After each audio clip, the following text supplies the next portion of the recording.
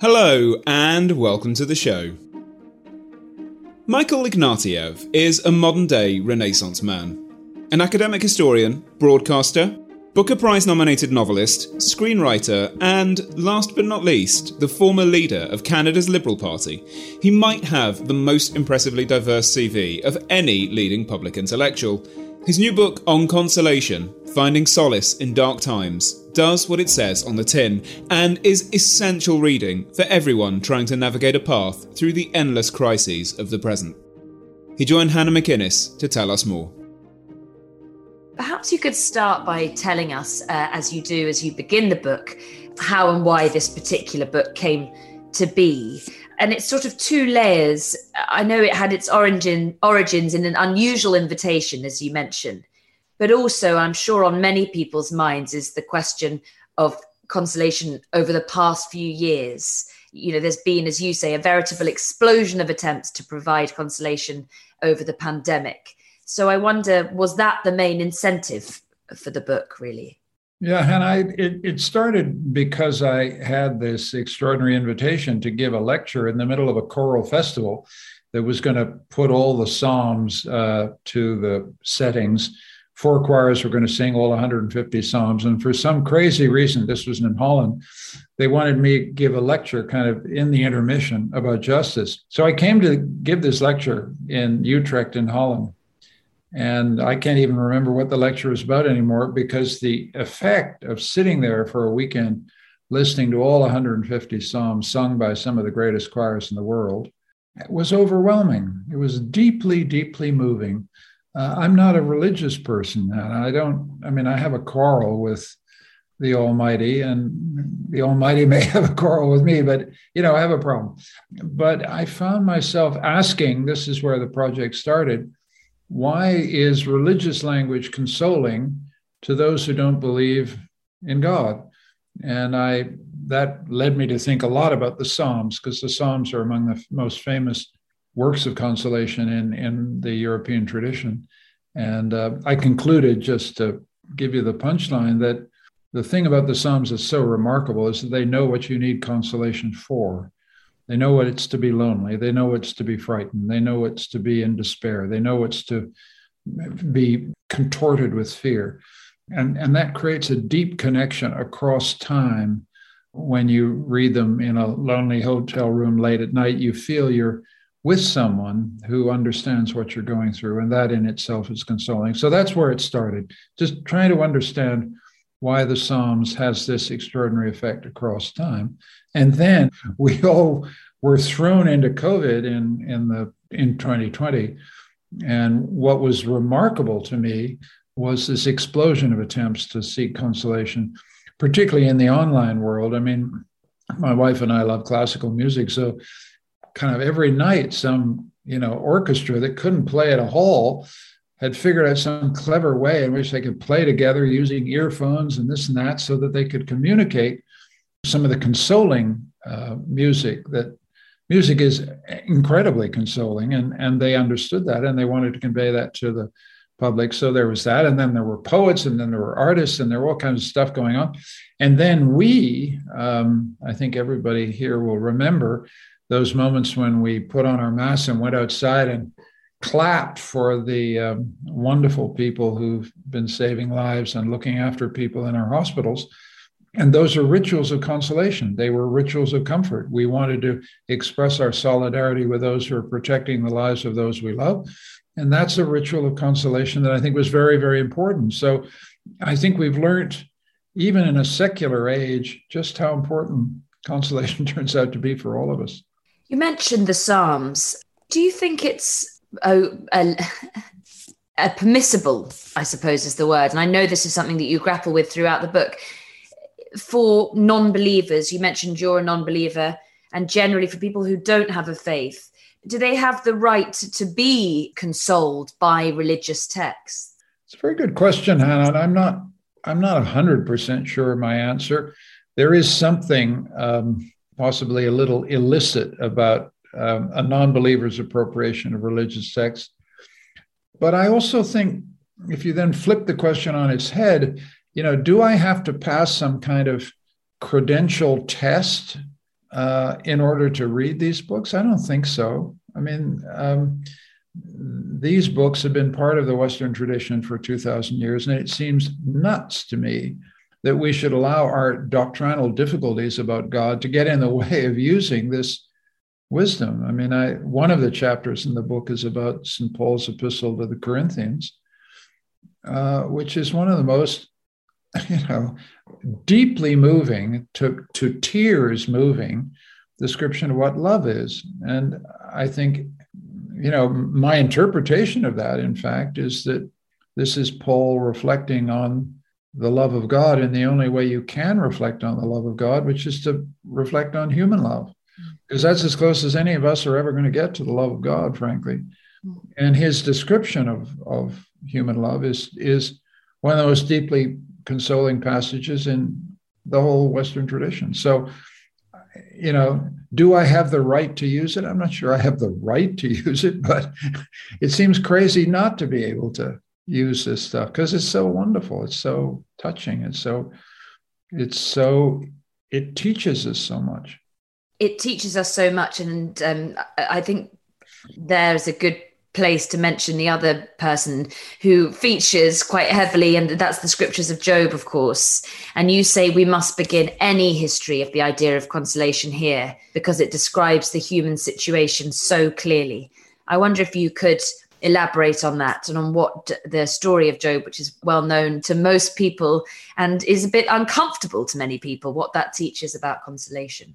Yeah, Hannah, the Job is one of the most awful stories in the Bible. I mean, it's awful to read. This is a believer, a devout man, a prosperous family, barns full of cattle and stuff. And God decides out of his malignant choice to inflict torments and tortures on a believer to test his faith. And I just think this image of God, the torturer, is just insupportable. And so it's one of the most puzzling and difficult books in the Bible. But the piece of it that always moves me when I read it is somewhere in the book, Job is reduced to rags. God has given him the plague. He's destitute. His wife has said, why don't you just give up? And he won't give up. He stands against the sky, raises his fist, and says to God, what the hell are you doing to me? I don't deserve this. Explain yourself to me. Give me some meaning for this pointless suffering you're inflicting on me. And that, it seems to me, is one of the key moments in the Western tradition. A destitute, desperate human being demanding meaning of God. God doesn't provide very much meaning, but God, fascinatingly, speaks to the human being, Job, and says, look, I'm too big, you're too small, I'm too smart, you're too dumb. You're never going to understand what I've done to you. You have to obey. Job is not happy with that answer, but Job does not give up his search for meaning. So the point of spending so much time with Job is that consolation is a search for the meaning of suffering. To the degree that Job is consoled at all, it is consoled by his search for meaning. There must be some meaning for what is happening to me. And what God seems to understand is that a believer who has been tortured by God and still wants to know the meaning has enough faith that there could be meaning. It means he has some faith in God. So it's this relationship between consolation and meaning that comes out so clearly in the Job parable. But it's a terrible story. So far, we've only talked about religious doctrine, and you move on to talk about a lot more than that. But I want to just ask whether you felt in your studying of all these texts that it is eventually or essentially easier to be consoled with a religious faith that gives life that meaning that you talk of. I think it must be. I don't have faith myself, so I can only imagine what it is to have that deep sense of granite under your feet. But one of the things I learned as I thought about St. Paul and I read the Psalms is that doubt is built into these texts. Job is a man tormented by God, and so he has deep doubts about his faith. St. Paul, who really creates the Christian faith, is assailed by doubt, depression. He's not just persecuted, he's also inwardly tormented by the struggle to retain faith that, the second coming is nigh and that, the Messiah will return and we'll all be saved. He has a tremendous struggle to believe that. And so I think what I learned from doing the book is that faith is not the alternative to doubt. Doubt travels all the way along the road with faith. To be a person of faith is not to live without doubt, but to live with the struggle to believe all your life. And I hope ultimately faith is consoling, but I think unbelievers like me have a kind of fantasy about what it is to have faith, which is, I think, unrealistic. I think faith is a struggle, just as we all have a struggle giving meaning to life. We all have a struggle understanding what the point of suffering and loss and failure are. We all have the point of understanding how it can possibly be that an innocent child is taken from us, for example. That is a test for those with faith, and it is a test for those without faith.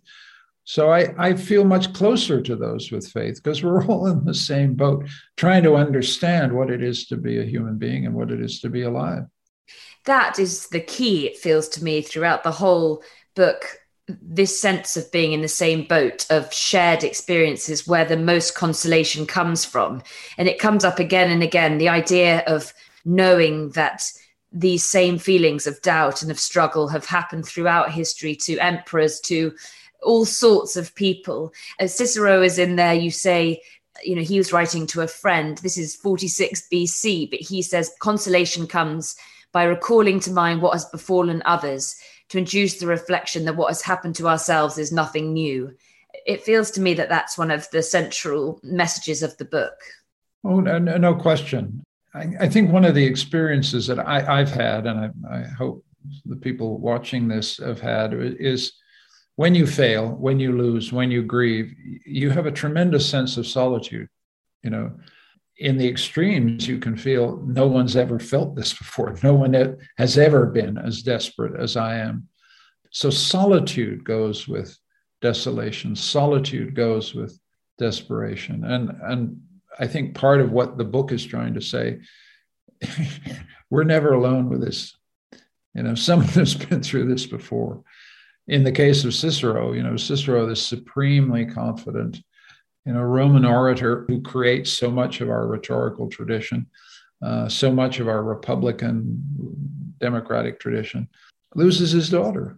And then this guy who's so supremely confident, master of Latin, master of fine words, suddenly finds himself unable to deal with the loss of his daughter. He just falls apart. And his friends keep saying to him, come on, Cicero, basically shape up. You're Cicero. What's the matter with you? Pull yourself together. He just can't do it. And that is deeply interesting to me. I'm much more interested and much more sympathetic to that Cicero than I am to the famous Cicero we know so much more about, the scourge of tyrants, the enemy of Caesar, the upholder of the Roman Republic. That Caesar is less interesting to me than the Caesar who is clinging on to life by his fingernails in grief at the loss of his daughter. You say the same in the next chapter when you write of Marcus Aurelius's Meditations, and what endures rather than this stoicism from these writings is the doubt and probably centrally the vulnerability. That's what we take from them, seeing these people all sort of sensing the same fears and the same worries. Yes, the Meditations has been read for 2,000 years, and if you go to Amazon, you'll see that Marcus Aurelius is the best-selling philosophy book in the world forever, basically. And people read him because it's a great compendium of Stoic wisdom. What people don't notice is where it was written. Somewhere on the original oldest manuscript, He wrote the words Carnuntum. Well, Carnuntum, I'm in Vienna, happens to be about 40 kilometers away. In AD 165, it was the headquarters of the Roman army that was fighting a guerrilla warfare against the barbarian tribes. So Marcus Aurelius is writing the Meditations in the middle of a bloody counterinsurgency war against the barbarians. It is a savage battle. He discusses at one point seeing headless bodies and corpses. And so he's in the middle of a horrible war. And we need to remember that Marcus Aurelius is not a warrior emperor. He's a kind of, thoughtful, Stoic philosopher. He really ought to be, somewhere above the Bay of Naples in a nice villa thinking deep thoughts. Instead, he's fighting this brutal war over 10, 15 years. And I think that gives you the frame in which the entire Meditations is written. Instead of reading it as this kind of lofty, noble, controlled exposition of Stoic philosophy, this is a story of an emperor writing to himself in Greek, alone, late at night, in the middle of a horrible counterinsurgency war, wondering how he's going to get up the next morning and keep going. Because the other thing about an emperor, which we forget at our peril, is there's no one you can talk to. If you're an emperor, you can't trust anybody. You can't sit down over a beer or a glass of wine and say, guys, it's tough being an emperor. The show has to go on. The pressures of that public role are absolutely grinding. And that's what makes the Meditations so incredibly touching. This guy is consoling himself. He's sitting there writing, as we do to our own diaries when we're depressed or discouraged, trying to give himself the courage to get through the next day. He gives little speeches. He, cheers himself up, and then he falls back down. I mean, it's a wonderful document when read in that way. And I'm trying to humanize Marcus Aurelius and make us feel much closer to the human drama that he went through and that we can identify with. Because, as you say, it's that those parts are what stand out, rather than this idea that it's a sort of an example of great stoicism. And just back to Cicero, I suppose, in this idea of the consolation that comes with stoicism, and one that I think you think is quite misguided, and I would agree. You say of Cicero that he was looking for the consolation that comes only from male peers if they remain dry-eyed, composed throughout all their trials. So the opposite of this vulnerability that you get from the Meditations when you look to see this struggle, the struggles and the vulnerability, the opposite of that. And you talk about this stoicism that teaches men, and it is all men at this time, to refuse the comfort of tears. I feel like you're suggesting there that that's not gone away, has it? There's still a legacy today, and not altogether a good one. That is consolation rather than being vulnerable, being exposed. Yeah, I think we are deeply, we here as men, are deeply influenced by the Cicero and Aurelius tradition of Stoicism. You don't cry, chin up, stiff upper lip. It's inculcated directly from that Roman tradition through our fathers, through our schools, through many years, or it was. And I think it exacts, I'm ambivalent. I admire self-control at funerals. I admire people who carry it off without breaking down. I see it in women as well as men. There's something very noble about Stoicism. So that's one side of it. But the other side of it is it exacts a tremendous psychic price, the stiff upper lip. And I think that's one of the things that makes Cicero's breakdown so touching, is that he just can't carry it off. He wrote the stuff. He wrote the book on Stoicism. And when it comes to it, he can't be Stoic. It's just too hard. He's too broken apart by the death of this daughter. He feels absolutely distraught and describes it in letters to his friends. And his friends say, come on, stop it. But I'm on Cicero's side. Sometimes you just have to cry. There's nothing else you can do. Yeah. I'm certainly on that side too. But you've talked about the places where they've showed their vulnerability, where they find consolation. In fact, these two and many throughout the book is in the writing, is in writing down their feelings. I wonder sort of whether you relate to that, having written this, because you describe it as a deeply personal project. Were you, to an extent, seeking consolation through writing, as many of the subjects do? Oh, I'm sure. It's not an autobiographical book, and I wouldn't want folks listening to think I'm kind of pouring my own soul and my own not so interesting life story onto the page. But I think if you're focused on consolation, you're obviously thinking through, in my case, the death of my parents a long time ago. That was they died in quick succession, and I loved my mom and dad deeply, and I took a long time to get over it. And I'm now, I think, very much consoled when I think of them, and they come to me in dreams in a very kind of happy way. And I feel fully consoled for the death of my parents, but I certainly wasn't consoled when they died in, between 89 and 92. So it's personal in that sense. I've also been in politics and got thoroughly defeated, and I'm sure I had to work through that failure. And I have a chapter on Václav Havel, and I don't think that it's accidental that, this is a great political figure, someone I admire. And he had to work through in prison a very painful sense of having failed to live up to his own ideals. So to that degree, there's a certain kind of connection with the people I'm writing about. Was the writing of it consoling? I think it was terribly consoling.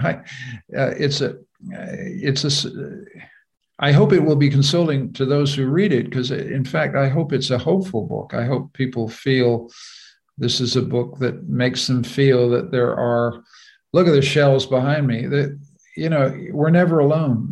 These smart people behind me on these shelves are there. And all we have to do is just reach back and read. And then you have a sense of company. You have a sense of what I call solidarity in time, a sense that we are linked in time to an enormously long tradition of consolation, both religious and secular, that really can help us when we're sad and lonesome and desperate. And so I hope that message of hope will be, helpful to the folks who read this book.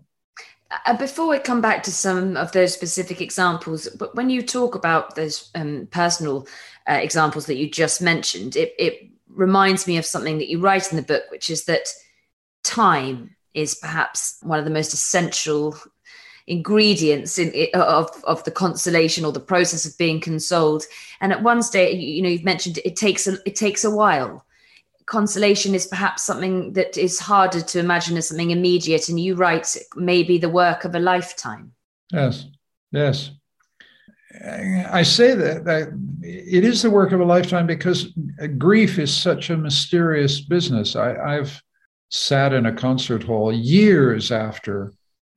decades after something that caused me grief, and music will start playing, and something in the music will trigger tears, and I can't understand where it's coming from. I feel a little embarrassed. I'm sitting between people, and I'm trying to make sure that they don't see that I'm crying, and I can't even be sure what I'm crying for. And then only later I begin to realize I'm still grieving for something that happened 25 years ago. I think this is a common experience, and that's why I say consolation is the work of a lifetime. Our unconscious is very mysterious. The subterranean stuff, the stuff below our awareness runs very deep and is very important. And when we write, we try to bring some of this up to the surface and get a hold of it, and it sort of slips through our fingers. But and all of that's wonderful. I'm grateful, in fact, deeply grateful that we're not fully rational creatures and that it's our responsibility to work everything out. Our psyches are at work. Our bodies are at work, healing us in ways that we don't understand. And That's a great thing. The first taste of rare bourbon you finally got your hands on. That's nice. At Caskers.com, we make this experience easy. Caskers is a one-stop spirit curator with an impressive selection of exclusive, sought-after, rare, and household names in the realm of premium spirits and champagne. Discover the top flavors of the year now by going to Caskers.com and using code WELCOME10 for $10 off your first purchase. Get $10 off your first purchase with code WELCOME10 at Caskers.com. You write that line about a work of a lifetime in your chapter, I think, about the relationship between consolation and music and about Gustav Mahler. And I wondered, do you think, therefore, in writing that and in writing about and investigating his life and looking to now, that music can be a genuine consoler? Oh, I don't think there's any doubt that precisely because music is wordless, it has this incredible capacity to stimulate feeling. And I don't think we understand it very well.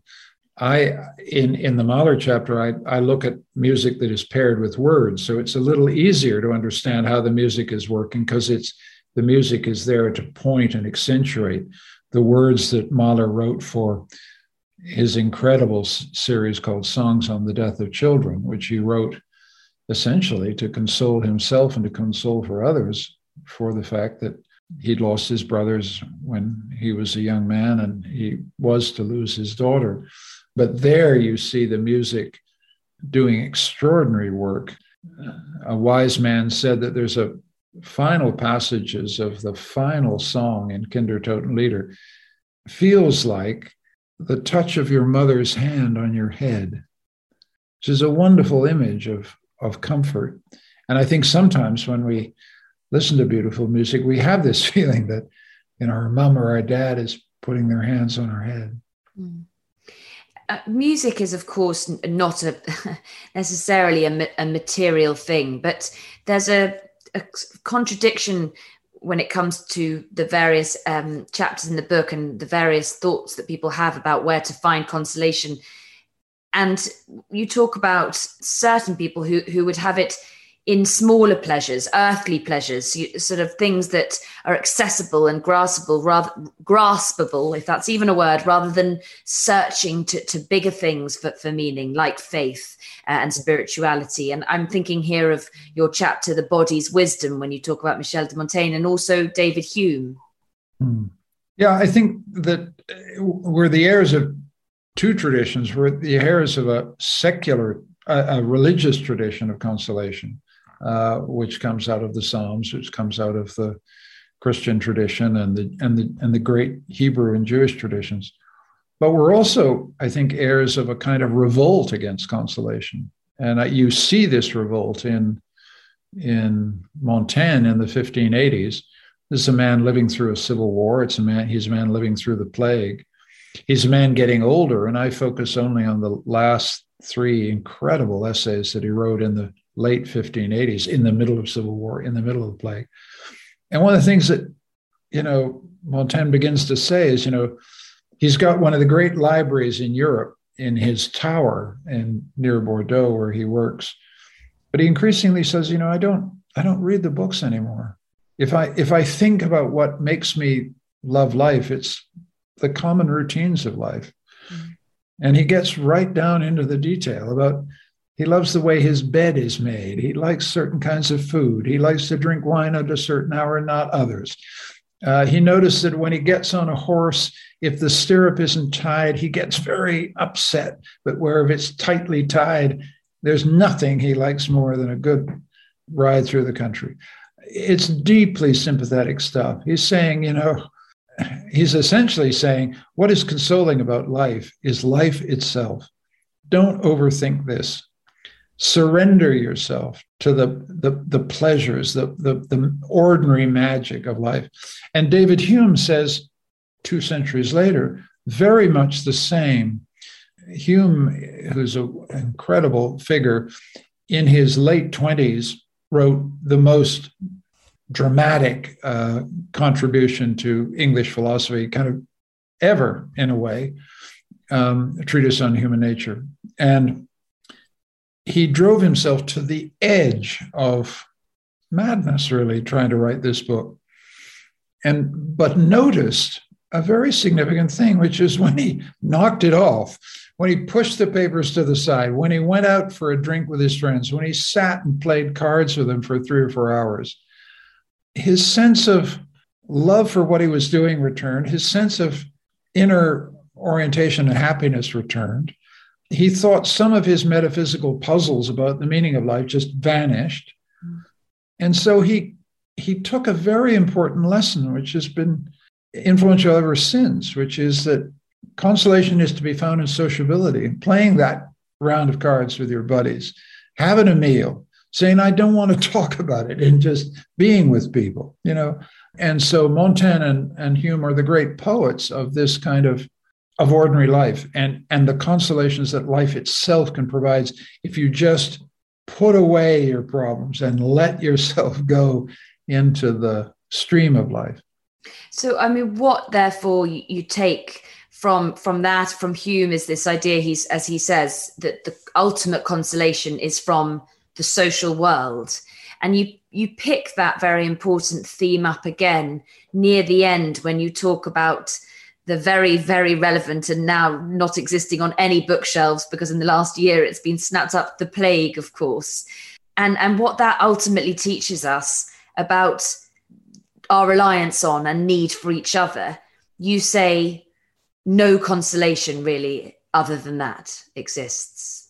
Yes, I mean, apart from the consolation of reading the plague itself. I mean, my book straddles a certain kind of ambivalence about this. My book is a book of essays about 18 wonderful books and a couple of songs and a painting. And it says it matters terribly for us to care about these books and read them.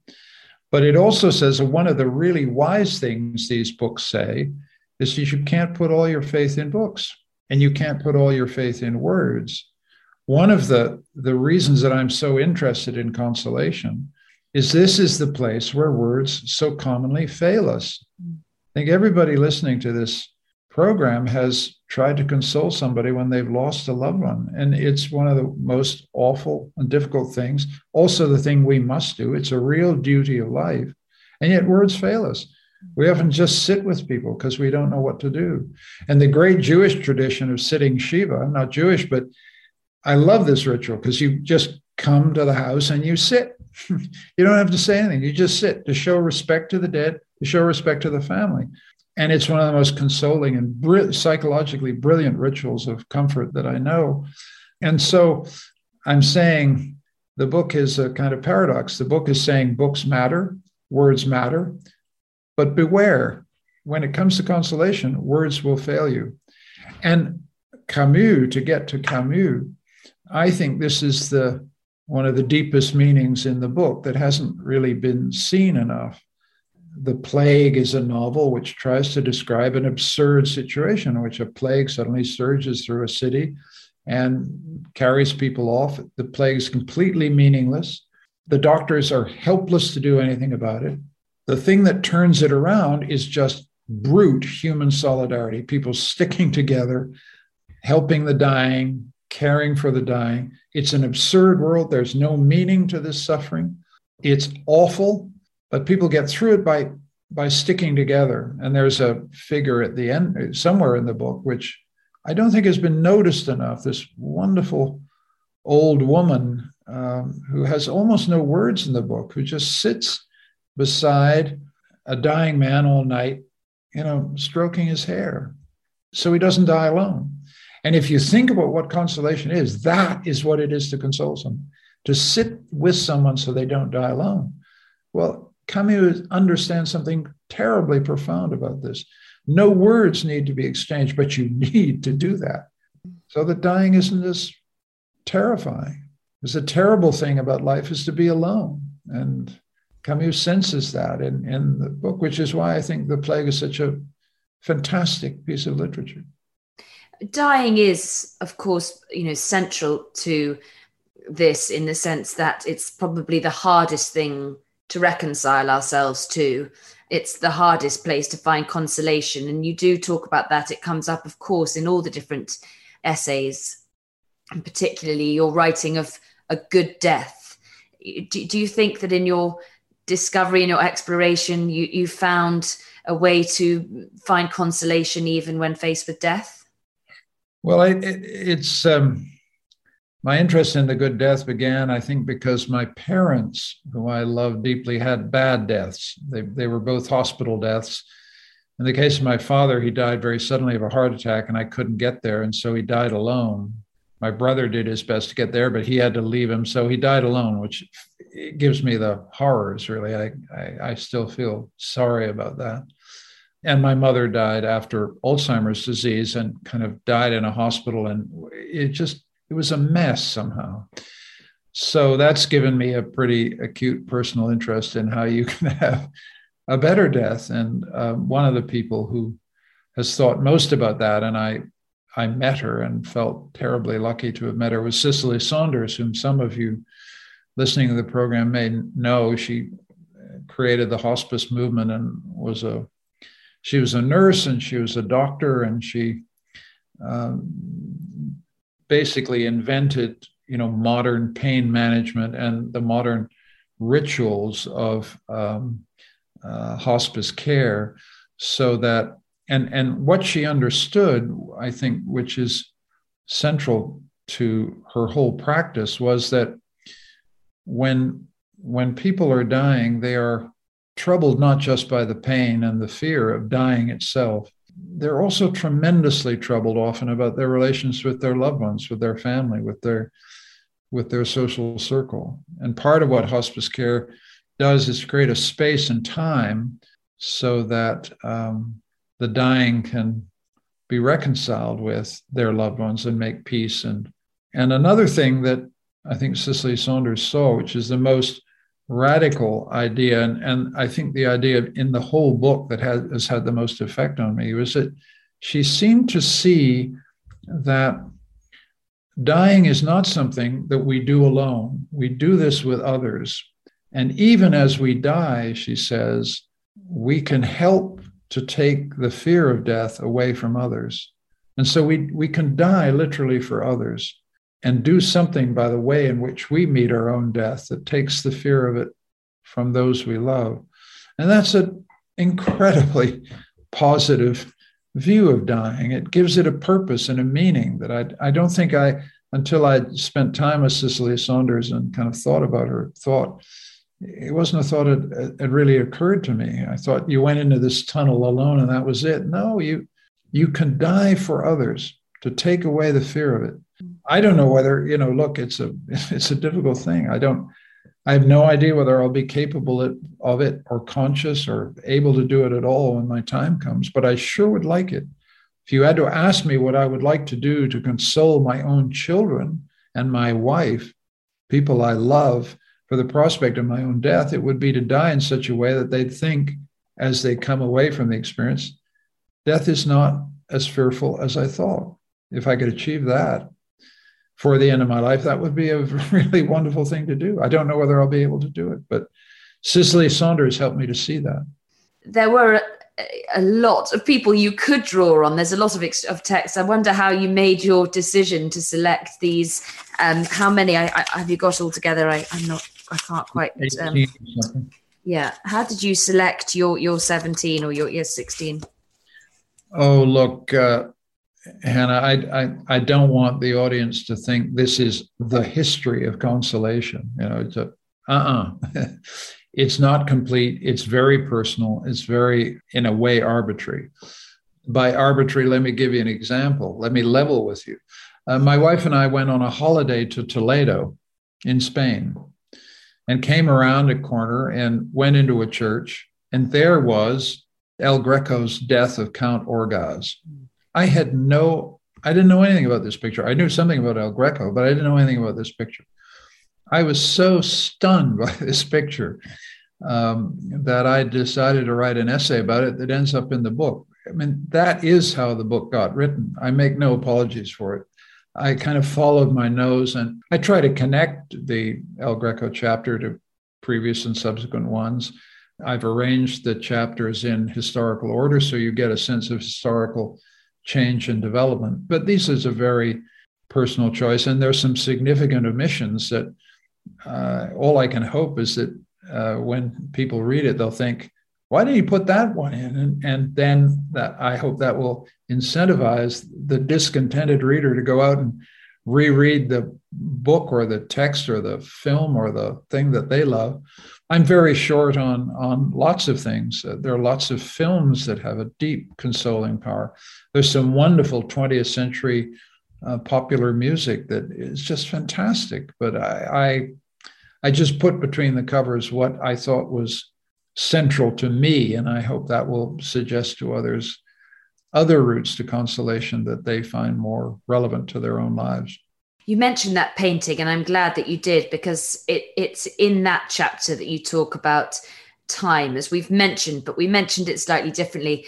You write, we wish time should not slip so irrevocably into forgetting, that the present should not be so fleeting, that the future should not be so unsettled and so unknown. But of course, that is probably the thing that worries and is a source of anxiety for everybody. The fleetingness of our existence and the insecurity and the anxiety that uncertainty brings. I mean, where does consolation fit into that? How are we consoled faced with that reality? Well, that part of the book that you're quoting from occurs, as you say, in the El Greco chapter. And the thing that's wonderful about El Greco, and consoling in a way, is that it's the death of Orgaz, which I won't describe in detail, is an absolute tour de force in which he puts together a early Christian saint, a medieval man being buried, and the people of 16th century Toledo and heaven all in one plane of a picture. So time, past, present, and future are put on one plane in a picture so that you have this hallucinating sense that time has stopped, that all time can be comprised in one eternal moment. And there's something very poignant about that, very moving to me about that, because it expresses, as I say, this melancholy we all have, that which I think is the essential subject for which we seek consolation, which is that happiness is so fleeting. Time flows inexorably away from us. The past flows inexorably away. The future is always uncertain. This is the human experience of time, and we need to be consoled for it. And El Greco's painting is one of the great attempts to console the believers of 16th century Toledo with a vision that if you believed in the Catholic religion, time would stop. You would be united to the saints of the deep past. You would be connected to the more recent past, and you would be united with a vision of going to heaven in the future. And El Greco depicts it all. He depicts heaven. He shows you Mary waiting to greet you. He shows the little souls coming up, going up to heaven in the most literal but absolutely charming and convincing way. It's a tour de force of consolation. And you can admire it even if, as I say, you don't think this is a consolation that you can avail yourself of because you can't believe in this vision of time. But it focused me on how central time is as an issue for which we seek consolation. And just before I come, and thank you to the audience who are submitting their questions, just a few other examples from the book.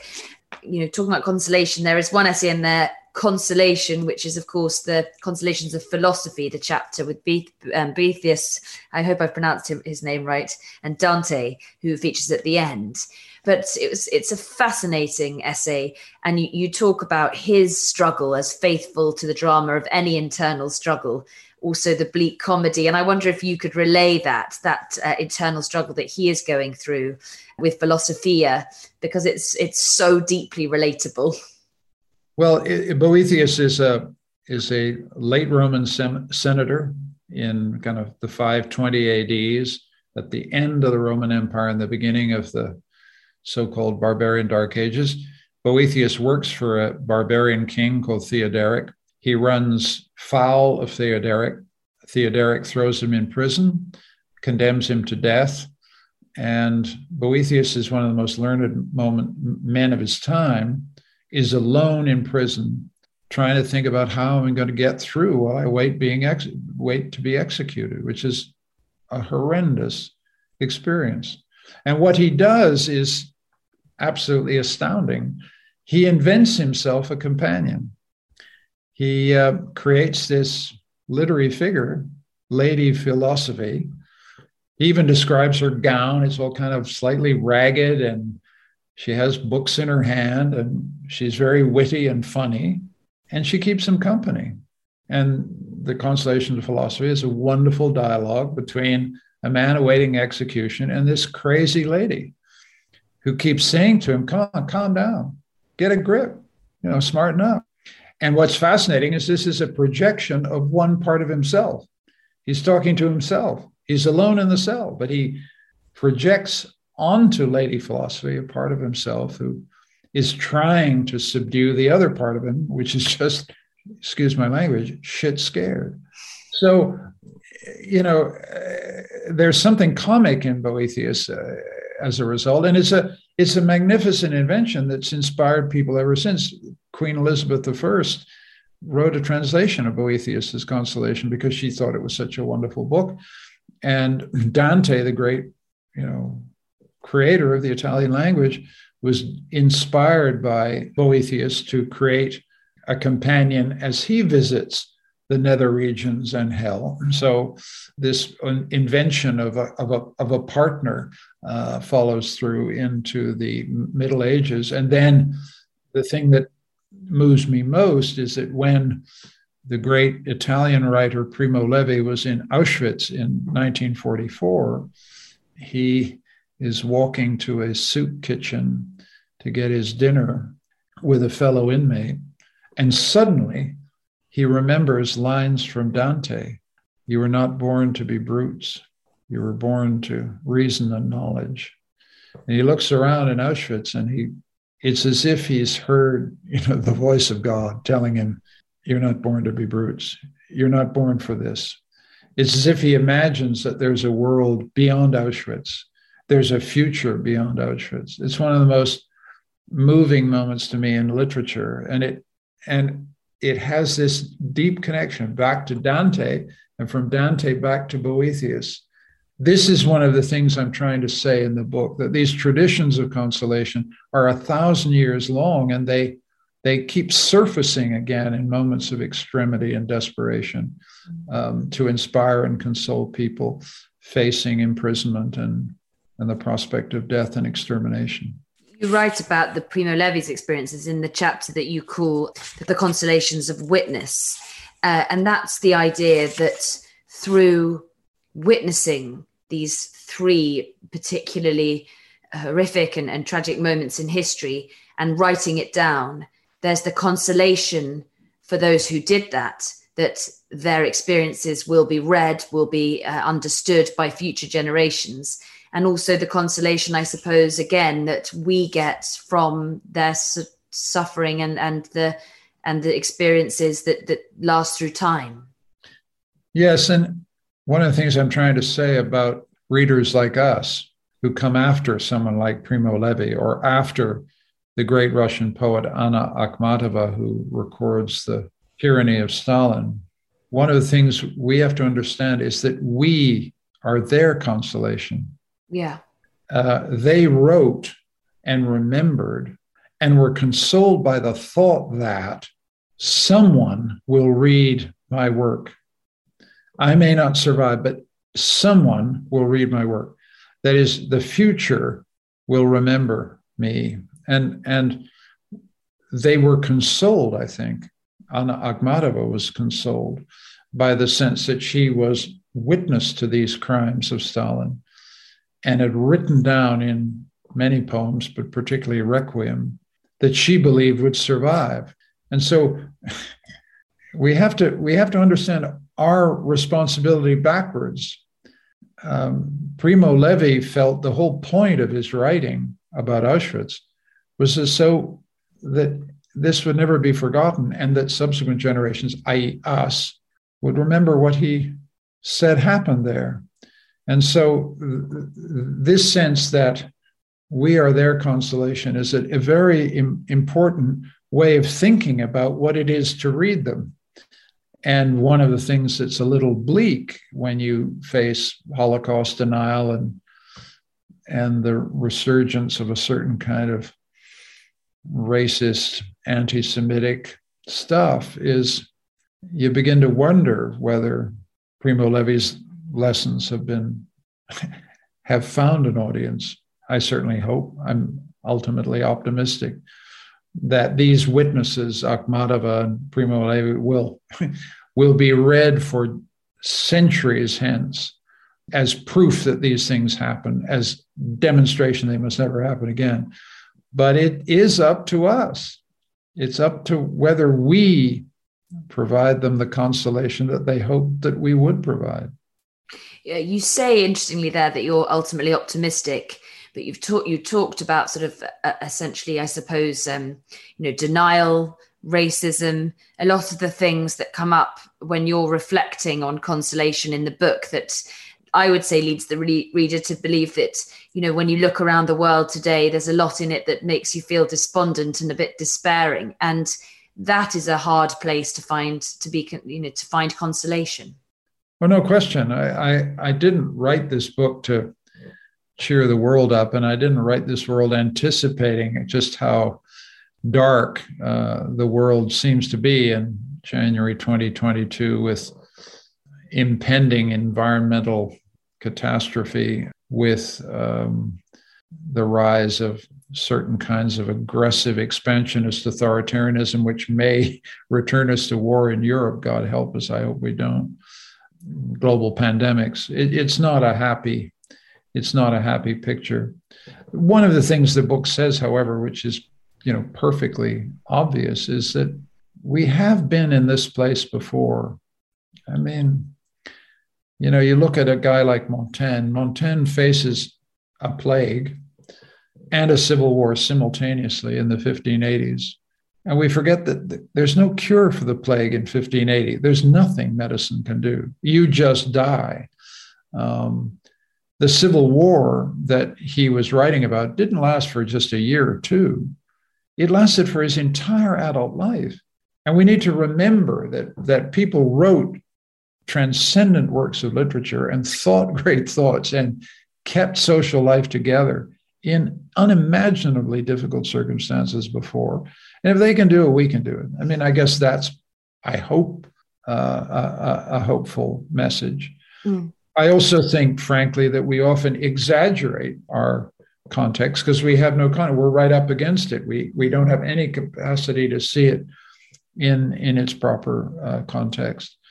And I think it'll only be much later, 50, 60 years, they'll look back at this and they may say things that surprise us, which are, boy, they got through that very quickly.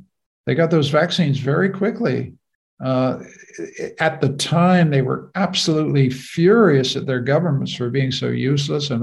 But actually, the governments were, when we studied it, much more effective than the public thought at the time. I don't know. I'm just saying we're too close to the glass. And I think that's one of the messages of the book as well. We're too close to the glass. Well, that might impact your answer to one of the audience questions, which is quite specific to perhaps this country. But somebody asks, and there are obviously, examples in the book all the way through of politics and politicians and leaders. So somebody asks how a politician like Boris Johnson finds consolation in a crisis or in their own failures. Boy, that's a set of shoes that I find almost impossible to put my feet into. He's such a weird guy to me. I don't. I think there's very little consolation for Boris Johnson. This is a man, as far as I understand his psychology, who very much wants to be liked.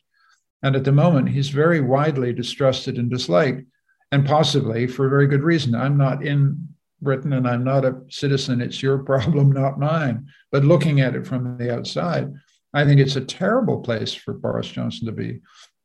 And all he can do is fight. And so the idea that this guy is going to fold his cards, doesn't strike me as psychologically right.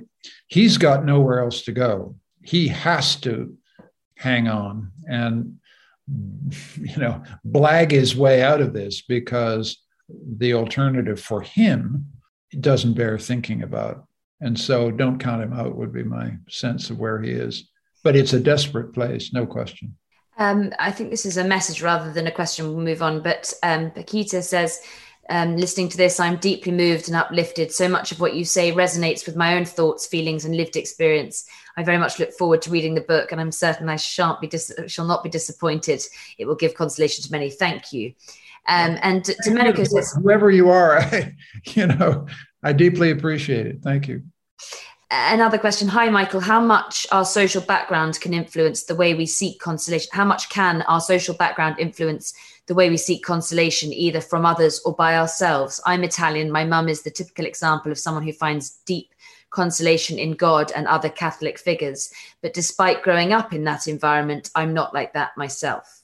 Oh, I think social background is hugely important. And it may be that some people will read my book and think, this isn't my cast of characters. I would go elsewhere for consolation. And in fact, I hope the book will encourage people to do their own inventory of the things that console and comfort them in difficult times. No, I think the book is not saying there is a universal standard of the books you must read and the art you must look at and the music you must hear in order to be properly consoled. That would be nuts. If your origins are Italian, there may be absolutely specific aspects of Italian culture that, move you, grip you, grab you. It may not be your mother's faith, but it might be something else. I think the things that comfort and console us are all culturally coded by our upbringings, by our family, by our, the stuff I put in between these covers is the stuff that my mom and dad taught me, the things I learned in the course of a life. But I think it's extremely important for anybody who actually enjoys the book not to think, oh, well, this is what consolation is. No, but to go out and search for the things that are meaningful for you. And just so it's clear, I left out a tremendous number of things that console me. I happen to be, for reasons I go into, a great lover of Ella Fitzgerald, gospel music, and the blues. Well, that is an absolutely enormous source of consolation to millions of people.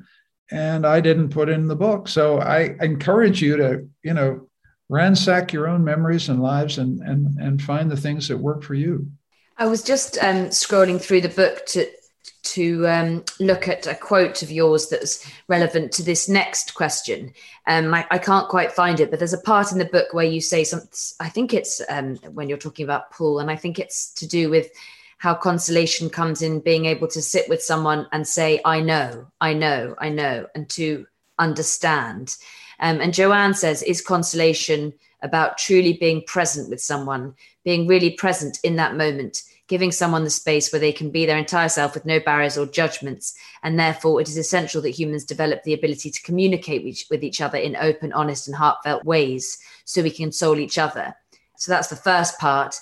And the second part is that she says, but can we console ourselves? More challenging in my experience. The first part, I think you're absolutely right. Consolation is a very social relationship. It means conveying this sense of, I know, I've been there, I know what you're feeling. It mostly means listening, by the way. A lot of speeches don't go so well when someone's really desperate. What they want to feel is that you're with them. I make an important contrast in the book between comfort, which I think is physical, nonverbal, just put your arm around someone, hold someone tight, and consolation, which is much more difficult because it involves providing some kind of meaning that allows someone to have the hope to go on. And that's very, very difficult. I think one of the things about life that we really, and this book brought home to me, is there's some things for which we are just inconsolable. No meaning is possible. And I think I've sat with someone who lost his wife of 50 years. What do you say to someone who's 90 and has been married to someone for 50 years and she's just died? I mean, he's inconsolable for excellent reasons. He loved her. He doesn't know how he can live his life without her. I mean, and this can only be respected. And so consoling someone is respecting what's inconsolable in a way. And comfort is just, making sure they're fed and, go for a walk and give them a hug and whatever you can do. But consolation is one of the most difficult things we do, precisely because you're trying to give meaning for experiences for which no meaning may be possible. And that's terribly difficult. To the other part of your question, consoling yourself, it's part of why, I described in detail what Boethius does to console himself. He invents a companion. And in some ways, we do it ourselves. When we're very, very low, we create a kind of inner voice that we talk to and dialogue with to try and get a grip, some kind of perspective on the blows that have rained in upon us. But often, I think we can console ourselves alone. I've had one period in my life when I actually needed therapy. And that's part of it was too much for me. And I think we need to be humble enough and honest enough to understand there are some experiences that are just too much for us. We cannot console ourselves alone. We need someone else. And sometimes we need a professional because it's just too much of a mess to impose on someone else. Carmen writes that they want to be strong for their husband who is ill, very ill, and 2 sons who are 9 and 19, and whether you had any wise words of consolation. She says, from a wise man. Thank you. Oh, God. Oh, Carmen, I wish I could be helpful. That sounds like a terribly tough experience. I think a lot about the kids there. I think it's very important to take the children along with this. I think from what I've read, there are moments when children feel that in struggling to deal with serious illness, adults then kind of close the children off. I think it's terribly important to carry them along, talk to them. It's frightening. It's terribly painful to talk to children because it's so frightening to think that their dad is sick. I mean, it just, but you've got to go through that with them and just level with them so that they know where they are. So if the worst happens, they have begun to do their own work here. And it's very difficult also when people are sick and when you yourself are frightened and alarmed to show love to other people. But I think it's one of the moments when it's so important to turn the love light on because the kids need it. The strong man in hospital needs it desperately. You just got to make the love flow as strongly as you can, even though you yourself are frightened and worried and anxious. This is tremendously demanding. And you have I wish I could help. Just to finish off, we've said there are so many you've included, so many you haven't, but you started this kind of great endeavor huge amount of reading, of traveling, of exploring. I wonder what you came out being most, I suppose, moved or changed by when you look back over all that research that you had to do. You obviously went with an idea of consolation, and I just wonder where the biggest thought, change in your thought process or in your idea of consolation, where to find it came. Well, I think I rediscovered just how important consolation is. I mean, this is one of the most difficult things we ever have to do, and one of the most important.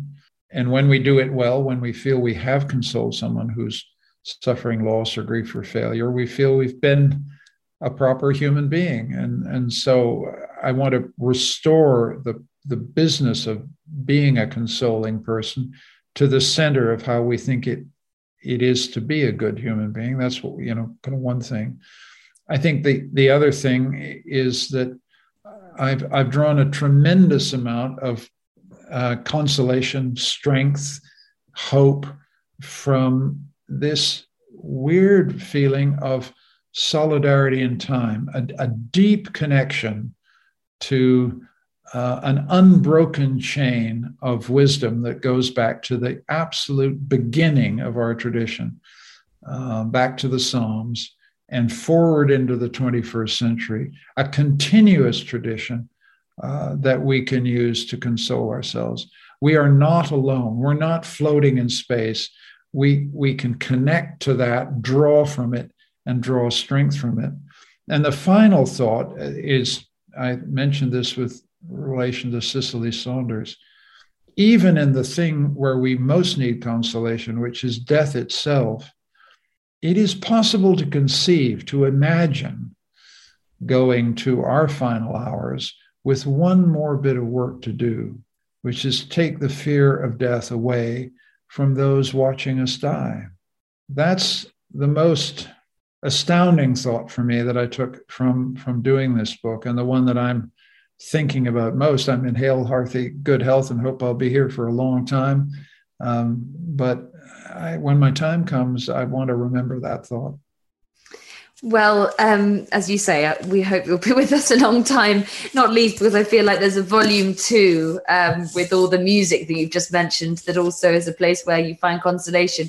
But for now, I really just realized I think it's the publication today. So a happy publication with that. Thank you for this wonderful book, for this lovely conversation. And thank you so much to all of you who've signed in. Really wonderful to see so many of you doing so, as I say. Thank you. Thank you, Hannah, and thank everybody who tuned in tonight. I love talking to you.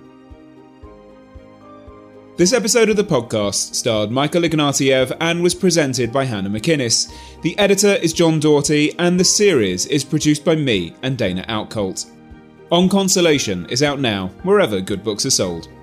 If you enjoyed this episode, why not rate us and review us on your podcasting platform of choice? Until next time, I'm Vas Christodoulou. Thanks for listening.